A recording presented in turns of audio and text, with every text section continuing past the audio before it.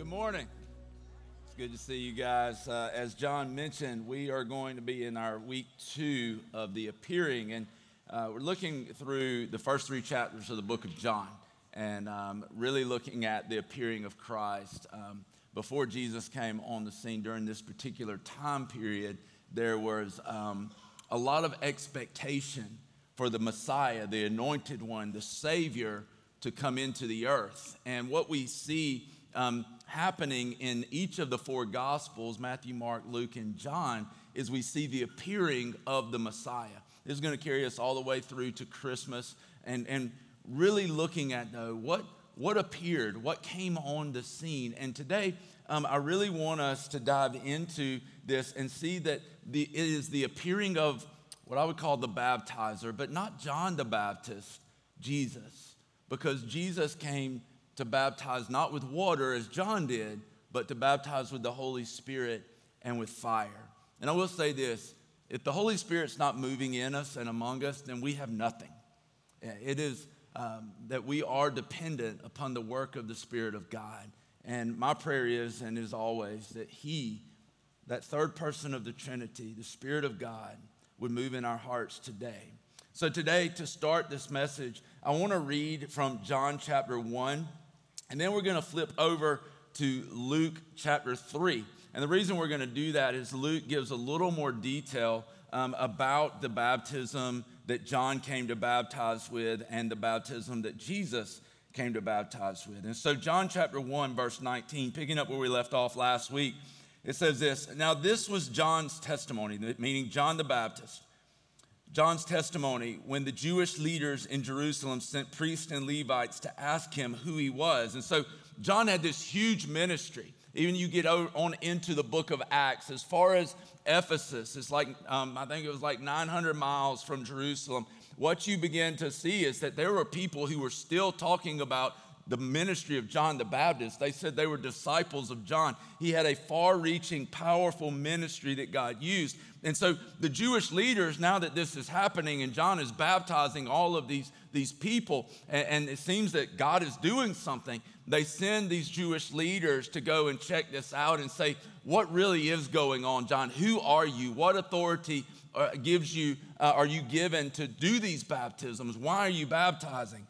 And so they go out and says, they asked him who he was. Verse 20, he did not fail to confess, but confessed freely, I'm not the Messiah. They asked him, then who are you? Are you Elijah? He said, I'm not. Are you the prophet? He answered, no.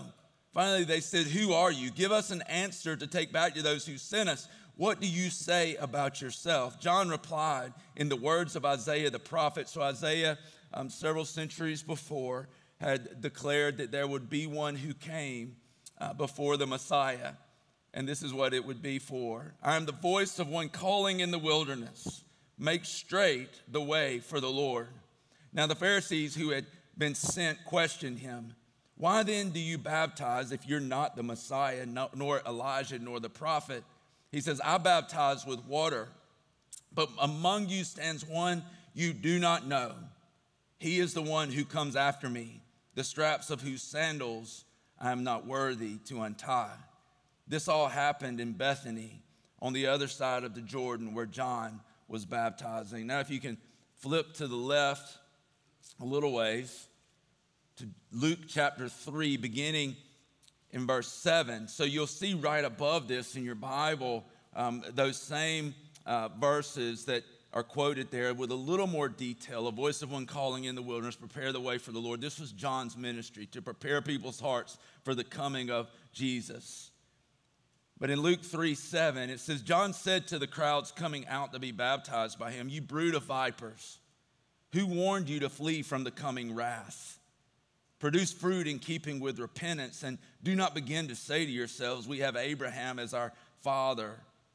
For I tell you that out of these stones, God could raise up children for Abraham. The axe is already at the root of the trees, and every tree that does not produce good fruit will be cut down and thrown into the fire. Skip over now to verse 15. The people were waiting expectantly. So they're looking for the Messiah. And we're all wondering in their hearts if John might possibly be the Messiah. John answered them all, I baptize you with water, but one who is more powerful than I will come, the straps of whose sandals I am not worthy to untie. John is saying in this that I am not even worthy to untie. He's saying I'm not worthy to do the most menial task of a servant because he is so great. He says he will baptize you with the Holy Spirit and fire. His winnowing fork is in his hand to clear his threshing floor and to gather up the wheat into his barn, but he will burn up the chaff with unquenchable fire. And with many other words, John exhorted the people and proclaimed the good news to them. I want us to pray. I tell you what's been on my heart. Why don't we stand and pray this morning? I don't want us to go through the motions of this. I'd ask you, if you are able to stand and to pray, let's just ask the Lord to stir our hearts today through his Spirit, God. We do pray for that right now, that you would begin to stir our hearts, awaken us to the reality of your presence, awaken us to the truth of your existence here right now with us, that this would not be something we just merely mentally assent to, Lord, but that, God, this would be the great revelation that guides our life. I thank you for your Spirit who indwells your children, those who have called upon you by faith, those, God, who are belonging to you right now. And I pray, Lord, for many of us that flame has possibly even dwindled down to a flicker. Lord, today I pray, God, that you would make that turn into a blazing fire, a consuming fire, Lord, that you would consume our lives, not to destroy, but to give life. Lord, would you do that for us now? God, as we open your word, as we hear it proclaimed, God, stir our hearts to a roaring fire.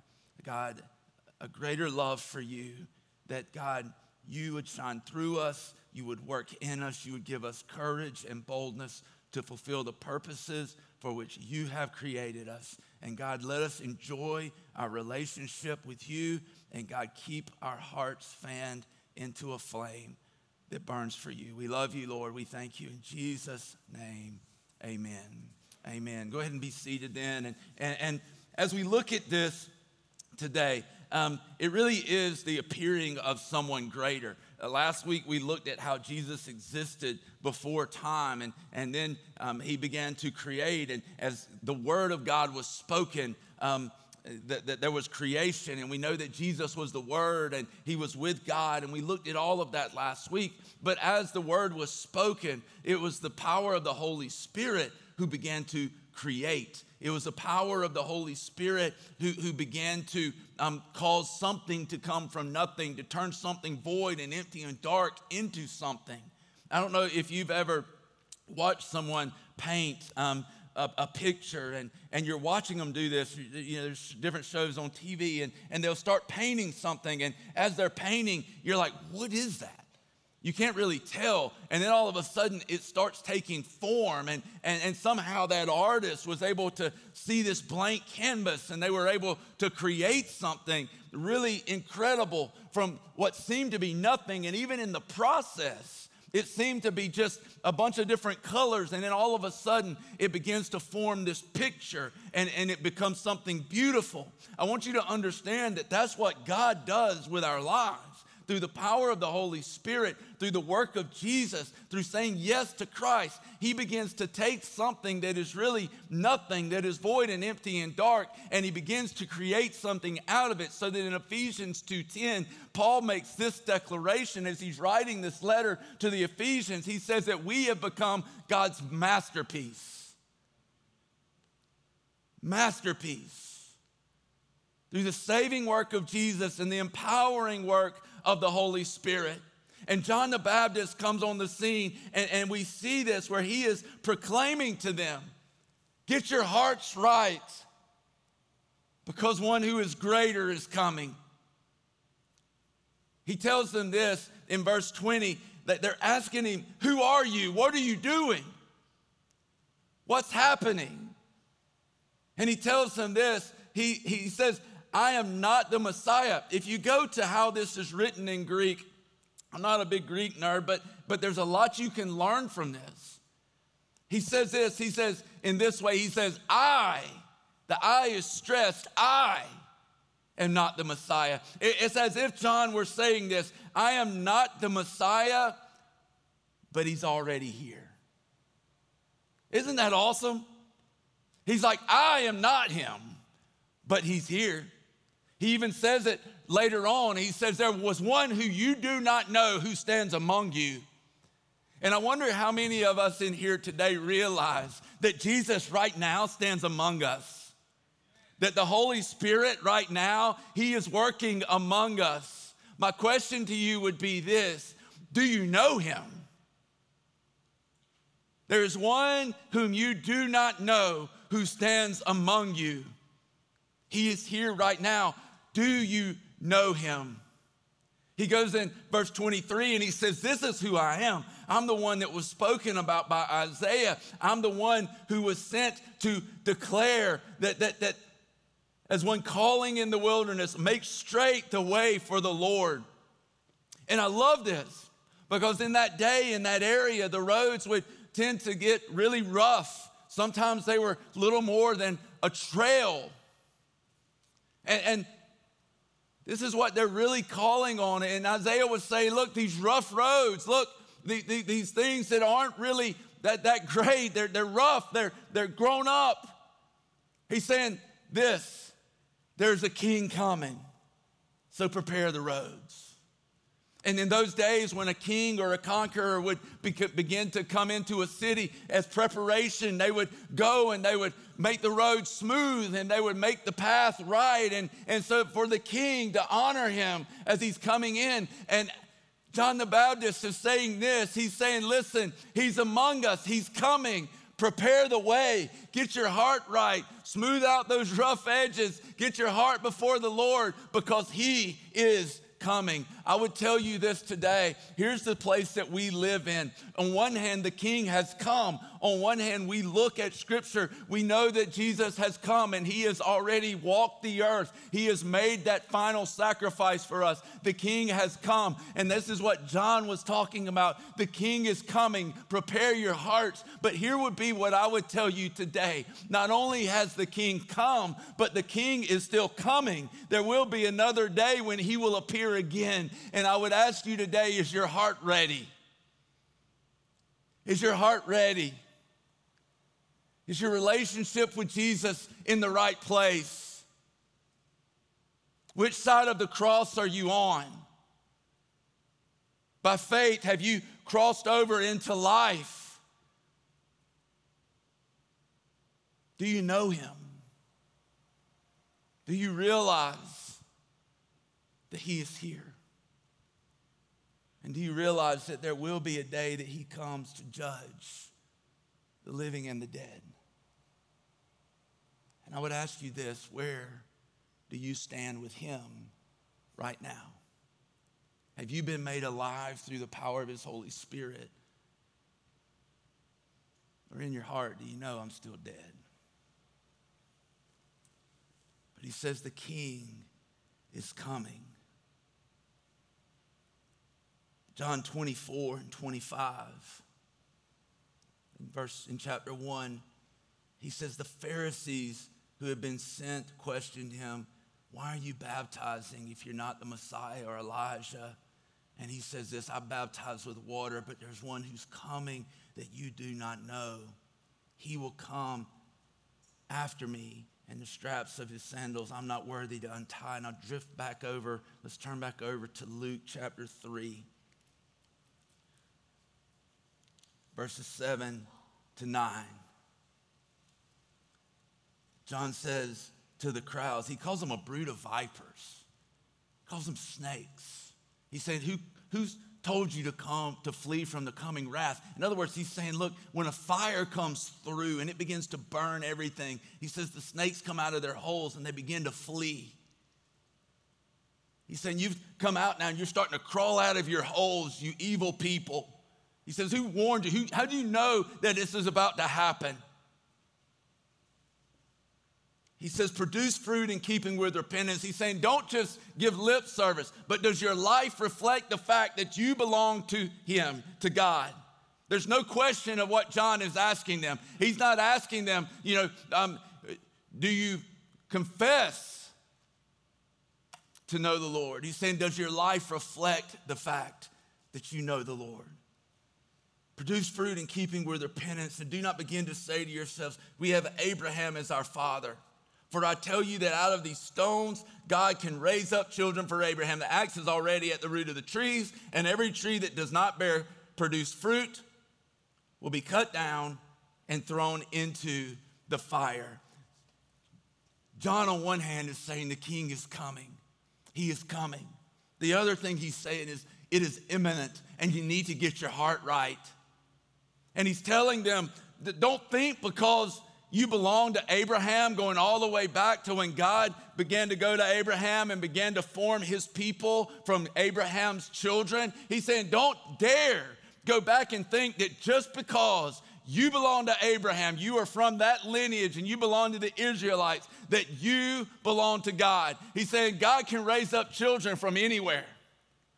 And he's saying, don't think that just because you have that heritage and that lineage that you are a child of God. And I would challenge us with the same thing. Don't think that just because you've been in church, don't think that just because your family have always been Christians, that you are a child of God. How many of y'all ever noticed this? That every house you walk into has a smell. Y'all ever notice that? Every house has its own smell, right? You walk in, you're like, wow, this house smells good. And then another one, you're like, this house smells like a locker room. Sometimes Susan will ask people when they walk in, they're like, what's our house smell like? Because you don't know. Like it could be really good or it could be really bad. And we've got 3 boys, so I'm pretty sure I know what ours smells like. But you walk in and every house has its own smell. How many of you have noticed this smell? Like if you go into a lot of churches and the older churches, like maybe you go into the library or where there's books and things like that, and you smell that it's got a certain smell. You smell it. Same thing here. You walk in, there's a certain smell. There's a couple of places that I've had meaningful encounters with God. And when I walk into those places, there's that certain smell that reminds me of that. There's that certain smell. And here's the thing, though, that I would tell you. Just because you smell like the church, just because you smell like the house of God, just because you smell like some place that God has moved before, don't let that fool you into thinking that you belong to God. You can stand around a fire and you walk away with your clothes smelling like smoke, but the reality of it is Jesus doesn't ask us the question of have you been around the fire? Jesus asks us the question, is the fire inside of you? Is he living inside of you? This is what I would tell you. This is reality. You can look at 2 people who live almost identical lives. They can check all the boxes. They can do work that advances, the name of Jesus.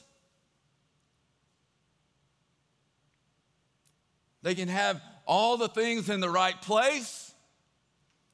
And when they stand before Jesus, one of them can hear, well done, good and faithful servant. The other one can hear, depart from me, for I never knew you. Jesus says you can do things. He even talks about that people will say, I prophesied in your name. I cast out demons in your name. And he says, depart from me, for I never knew you. The question is, do you know him? The question is, does he know you? Is there a relationship that exists there?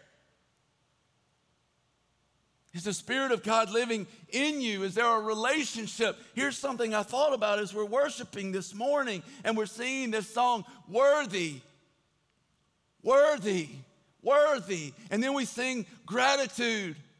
And here's the thing that I really believe. If we can stand and sing those songs, we can come in week after week and our hearts are not stirred by singing those songs. It does nothing in us, nothing for us. then I would encourage you to check your heart.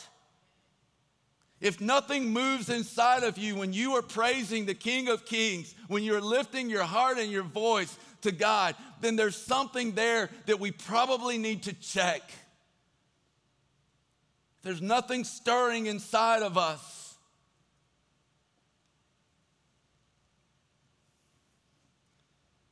John tells us this. He says, look,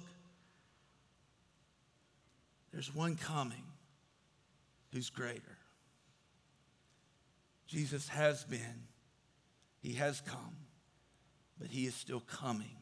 The question is your heart right? Is your heart ready to meet him? Luke 15 and 16, it says this. The people were waiting expectantly, and all were wondering in their hearts if John might possibly be the Messiah. He says, I baptize you with water, but one who is more powerful than I will come, the straps of whose sandals I'm not worthy to untie. He will baptize you with the Holy Spirit and with fire. In Acts chapter 1, verse 5, Jesus tells them a few days from now, and you will be baptized with the Holy Spirit and fire. There's something to this. When we look at this, John is promising that one more powerful is coming, and he's going to do something in us that is so much more powerful than just going under the water. Listen, this is a huge thing. We celebrate this, but this is a symbol of what Jesus has done for us and in us that is so much bigger. The word baptized can actually mean wash. It means, yes, we come up out of that water. It's symbolic of our sins being cleansed. But what we see in this is he's saying there's this greater cleansing. It's not an outward cleansing. It's an inward cleansing. And it happens through the work of the Holy Spirit. The Spirit of God comes upon us and in us. And he gives us union with Jesus. And he gives us union with each other. He says he's coming to baptize you with a power that you don't currently have. Even in the Old Testament, the Holy Spirit did not indwell people permanently. But on the day of Pentecost, when the Holy Spirit comes in Acts chapter 2, it's the first time that men and women who have faith in Christ are filled with the Spirit permanently. The power of God permanently. To live the life that God has called them to live.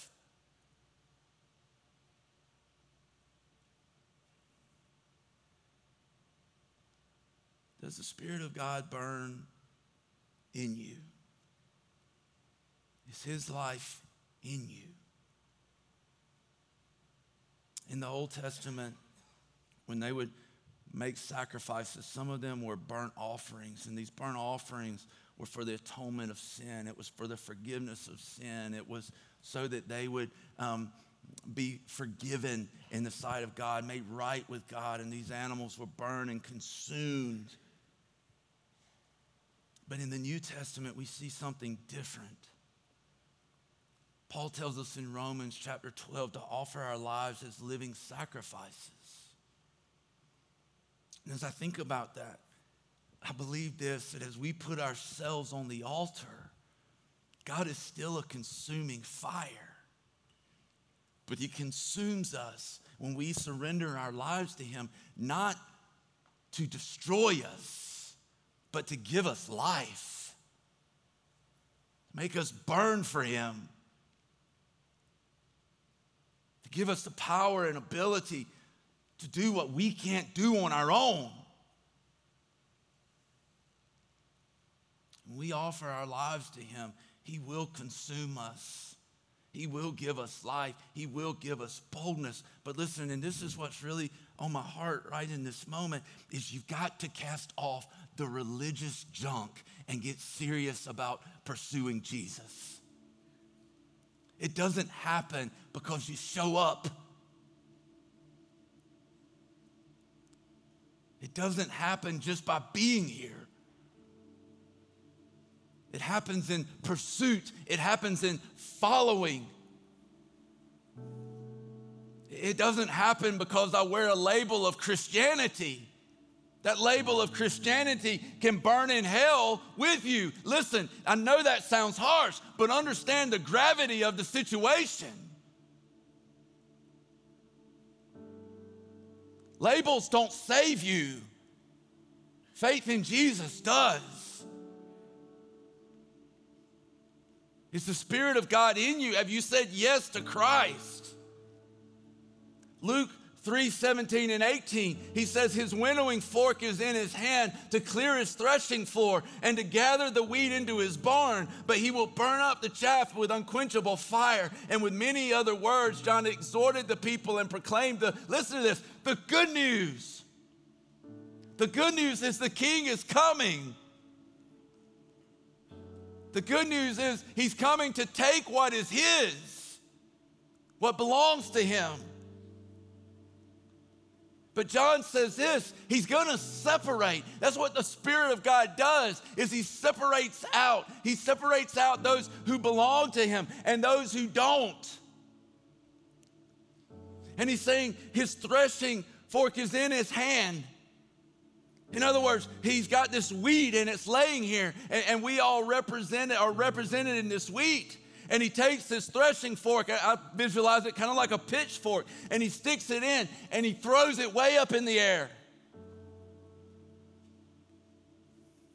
And the seed, after he has beaten on this and it's ready, he throws it up and the seed will fall to the ground. But the chaff that is empty, the chaff that has nothing inside of it, is blown away. And he throws it up in the air, and then the wind will blow away what does not contain the seed. And it separates the wheat from the chaff.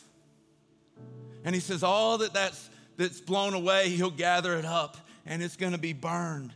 But he gathers this into his storehouse. Here's my question.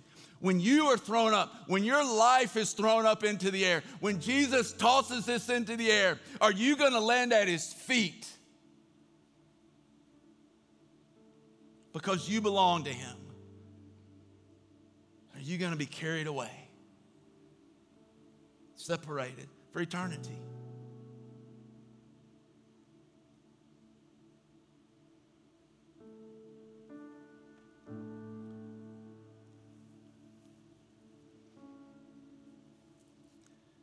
This is so big, guys. I was backstage and right before coming out to preach, and I'm pacing back and forth. This is what I do. I still get nervous. I just pace and pray and plead and beg. And as I'm walking, I literally in my mind, I heard this thought, why are you taking this so seriously? Promise. Why are you taking this so seriously? Isn't this kind of extreme? That you get so worked up about coming out here on Sundays and proclaiming God's word. Isn't that a little extreme? Is it really that important? The thoughts that were going through my head.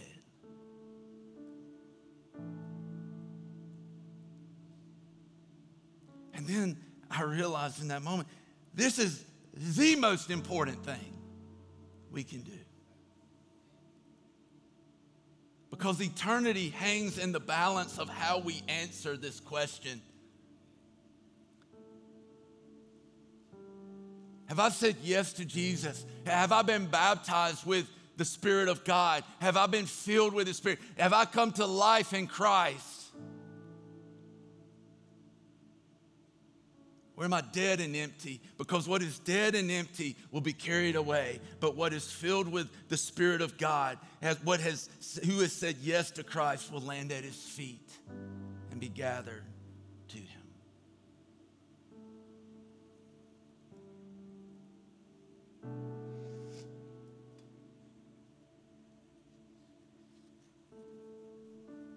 There's two questions I want us to close with. One is this. Do you belong to Jesus? Like, have you said yes to Christ? I'm not talking about lip service. I'm talking about you put your life on the altar and you said, God, I belong to you. I am yours. And the Holy Spirit has changed your heart. He has filled you with a love for God. It doesn't mean you get it all perfect, but it means that it matters, that this matters. If we can show up week after week and it doesn't matter, something is wrong.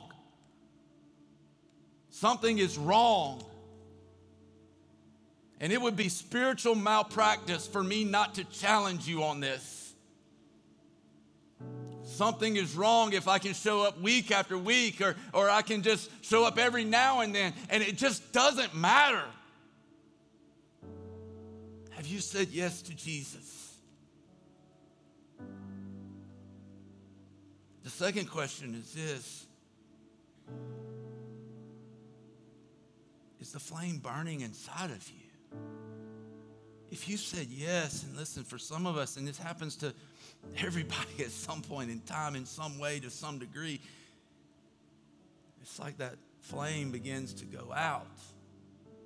It's not extinguished, but sometimes we have to fan it into flame. Sometimes we have to come back to the Lord and say, God, I need you, and I'm not going to stop pursuing you because I need your presence. And God will faithfully give us more of himself. But the first question is this, and I don't want to rush through this. I want us to take our time with this. Sometimes we can get in a place where we begin to rush through things to try to end the service. And sometimes it can feel awkward, but we need to push past the awkwardness. First question is, do you belong to Christ? I'm not asking you if you smell like smoke. Listen, I don't care if you've been around the fire. The question is, isn't the fire in you? I'm not asking if you smell like the church, or you know the cliches. If all we ever are able to say about God is cliches, there's never anything new, then I wonder how much we're pursuing him.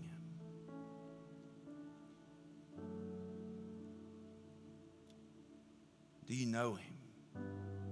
Do you know him? Because if you don't, I want you to understand the King is among us. And today, he's inviting you. That invitation doesn't, see, he is inviting people to say yes to him. And for you, maybe you've never said yes to Jesus, and you know that.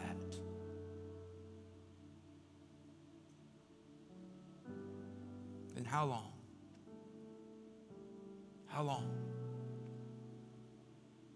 How long do you wait? How long do you just keep going through life empty and going through the motions, carrying the weight of your sin and guilt and condemnation, rather than saying yes to the one who took it all for you?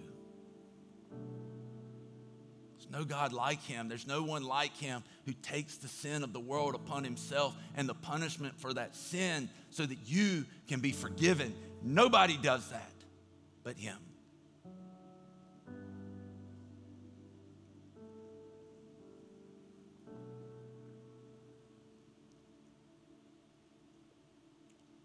Today, you say yes to him for the first time. Jesus, take my sin and give me righteousness. Jesus, take my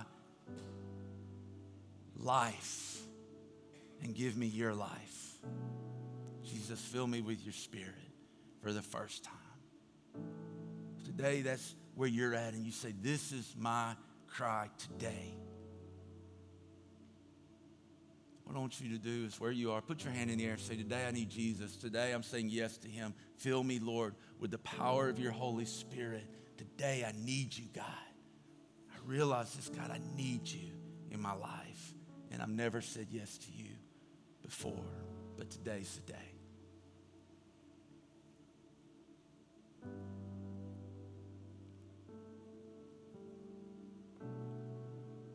And let's answer the second question. Second question is this: is it burning inside of you? Is Jesus burning inside of you? Has that flame become a flicker? Does it need to be fanned into a flame again?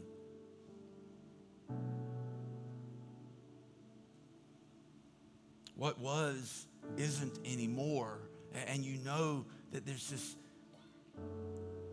almost like a darkness that can begin to creep in.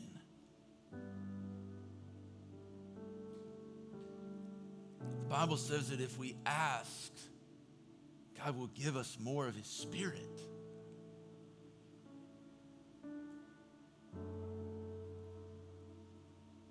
Are you content to continue to live in carnality and in your flesh, just kind of drifting along?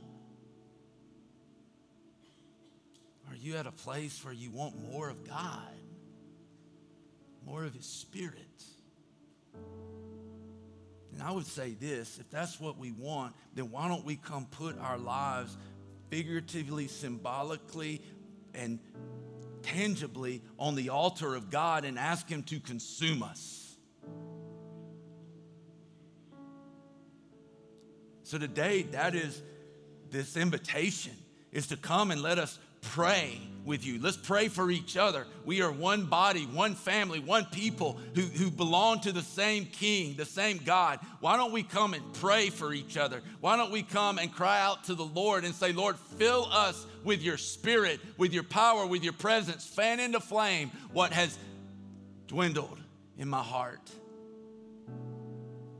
And I would ask you right now that if that's a cry of your heart, would you move and come for prayer? Would you come and allow people to pray for you, even right now? I mean, we don't have to go through anything, any kind of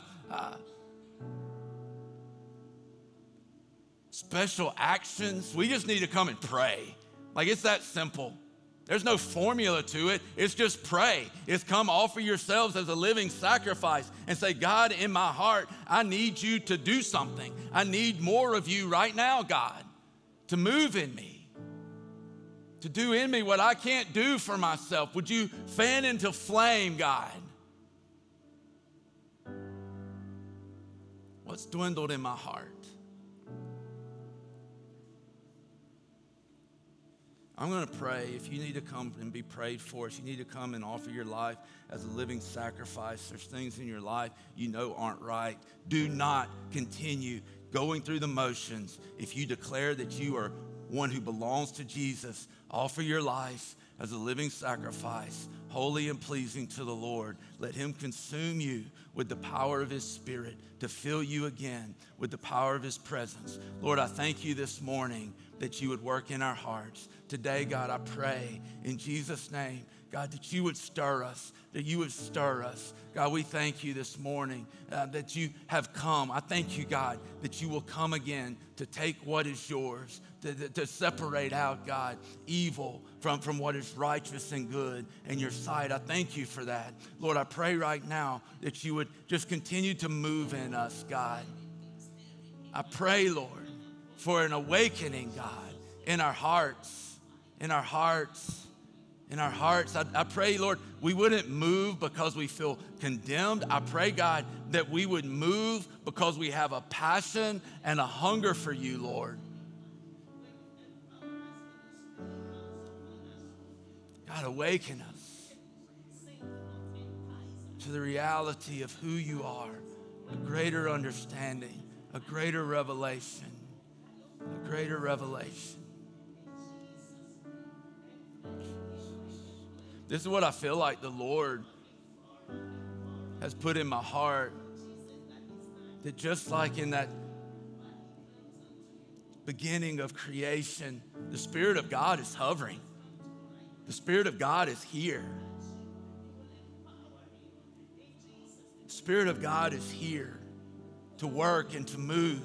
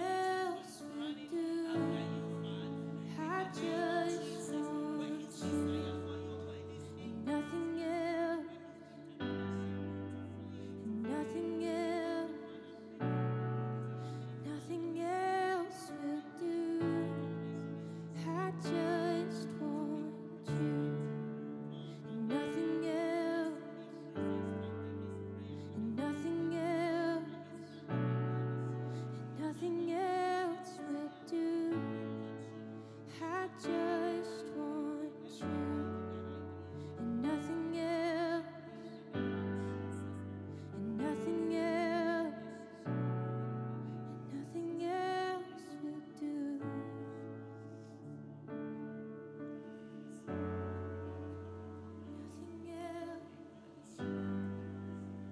Nothing else, nothing else will do. I just want you and nothing else, and nothing else, nothing else will do. Your presence, Lord. If that's not the cry of our heart, that nothing else will do, then there's areas of our life that we need to repent.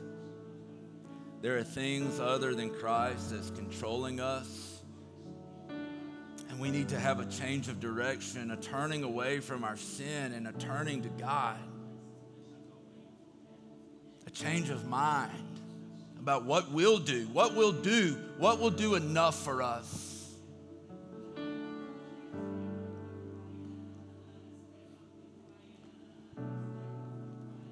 The plea today is that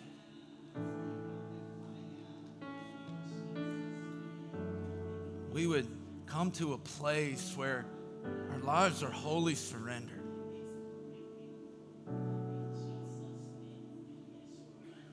That the Spirit of God consumes us. That our love for God is what moves us.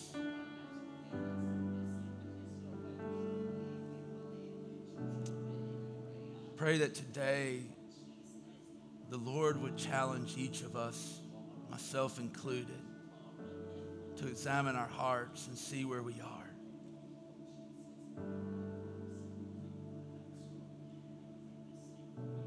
To let Him set us free from those things that hold us back. Jesus, we need you, Lord. God, nothing else will do.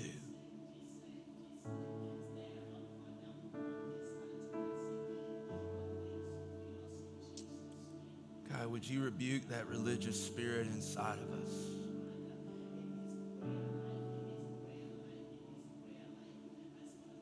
That tends to cause us just to go through the motions. To do good enough to feel good, but still not enjoying who you are.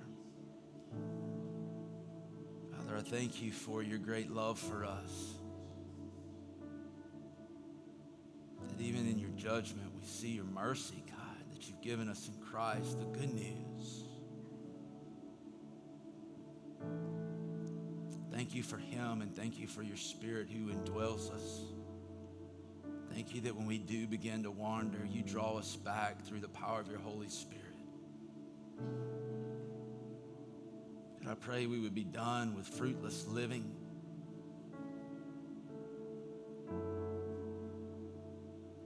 And that we would cling to you and allow you to produce your life through us. Father, we love you. We praise you. You are worthy. In Jesus' name.